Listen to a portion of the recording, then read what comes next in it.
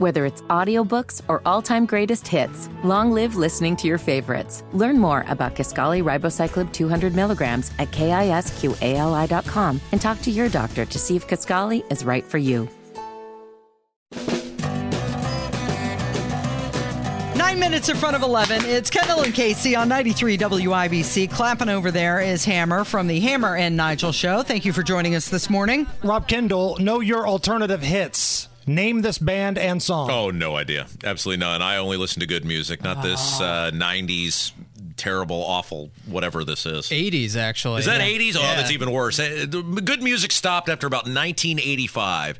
You think... Is that why your show sounds so young and hip all the time? That song may be actually before 1985. It came out in 83. Yeah, it was an older song, but it found like new life during the alternative push. That's what I'm saying. So see, I wasn't off. That was when it was getting played on the radio. Was the Violent Femmes was the 90s. Blister in the Sun. Right, yeah. No. 1985 was Rain on the Scarecrow, I think, was 85, and that was like the last of the great kind of rock albums that existed. So I've checked out. If it happened after 85, I really don't know. And that was the year Rob Kendall walked to and from school, uphill, both ways, in the snow. Actually, that's the year Rob Kendall barely walked across his living room.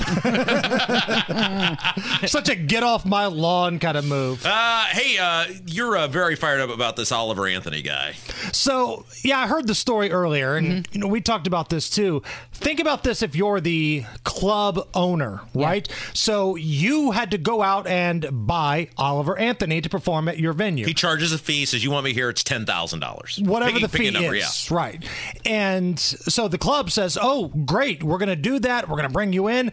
And the club owner came out and did an interview and said, listen, our tickets are expensive because we just had to get our money back for paying Oliver Anthony. They called him the rich man north of Richmond. And said, look, we're not trying to, like price gouge here. We're barely breaking even with these ticket prices and ticket packages. And he acts like he doesn't know, what, people just hand you money? How do you think you get the money? How do you think they're making the money on this? So Oliver Anthony then comes out and says, well, I didn't know how much they were charging for me. He trusted somebody else to handle all of that. Who he's now let go. Right. Yeah. All of these musicians are just complete morons. Have you ever noticed this?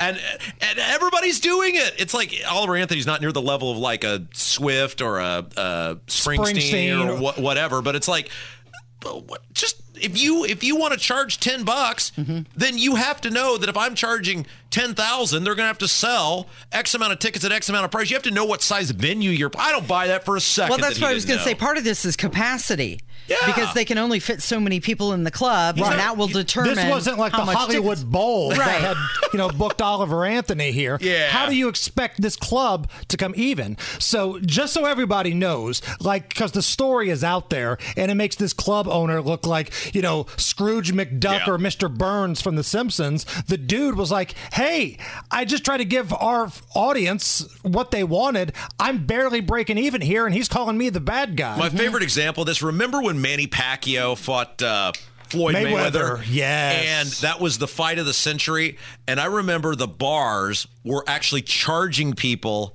to get in. Because normally it's like, hey, you come in, you watch the fight, you're going to buy X amount of beer, that's how we're going to make our money. Sure. That was so hard to get in that every single bar, it was like $20 or $15 cover, and people were just lined up to pay it. Because they had to cover the cost of getting the they could get fight it on TV. They could get it. Yeah. And great moments in Hammer House history. That was the last pay-per-view I ever purchased before I decided to start streaming them illegally. Because Pacquiao was hurt. He had a bad shoulder. Yeah, it was a ripoff. And it made for a bad fight. Yeah, it was a terrible fight. Okay, that sucks. Moving forward, I will stick it to the man and stream illegally. That sucks. What's coming up this afternoon? Speaking of that sucks, Rob Kendall's going to come by and go off the rails. He's already done that once today. He's running out of clothes. Thank you, Hammer. It is 10:55. It's Kendall and Casey on 93 WIBC.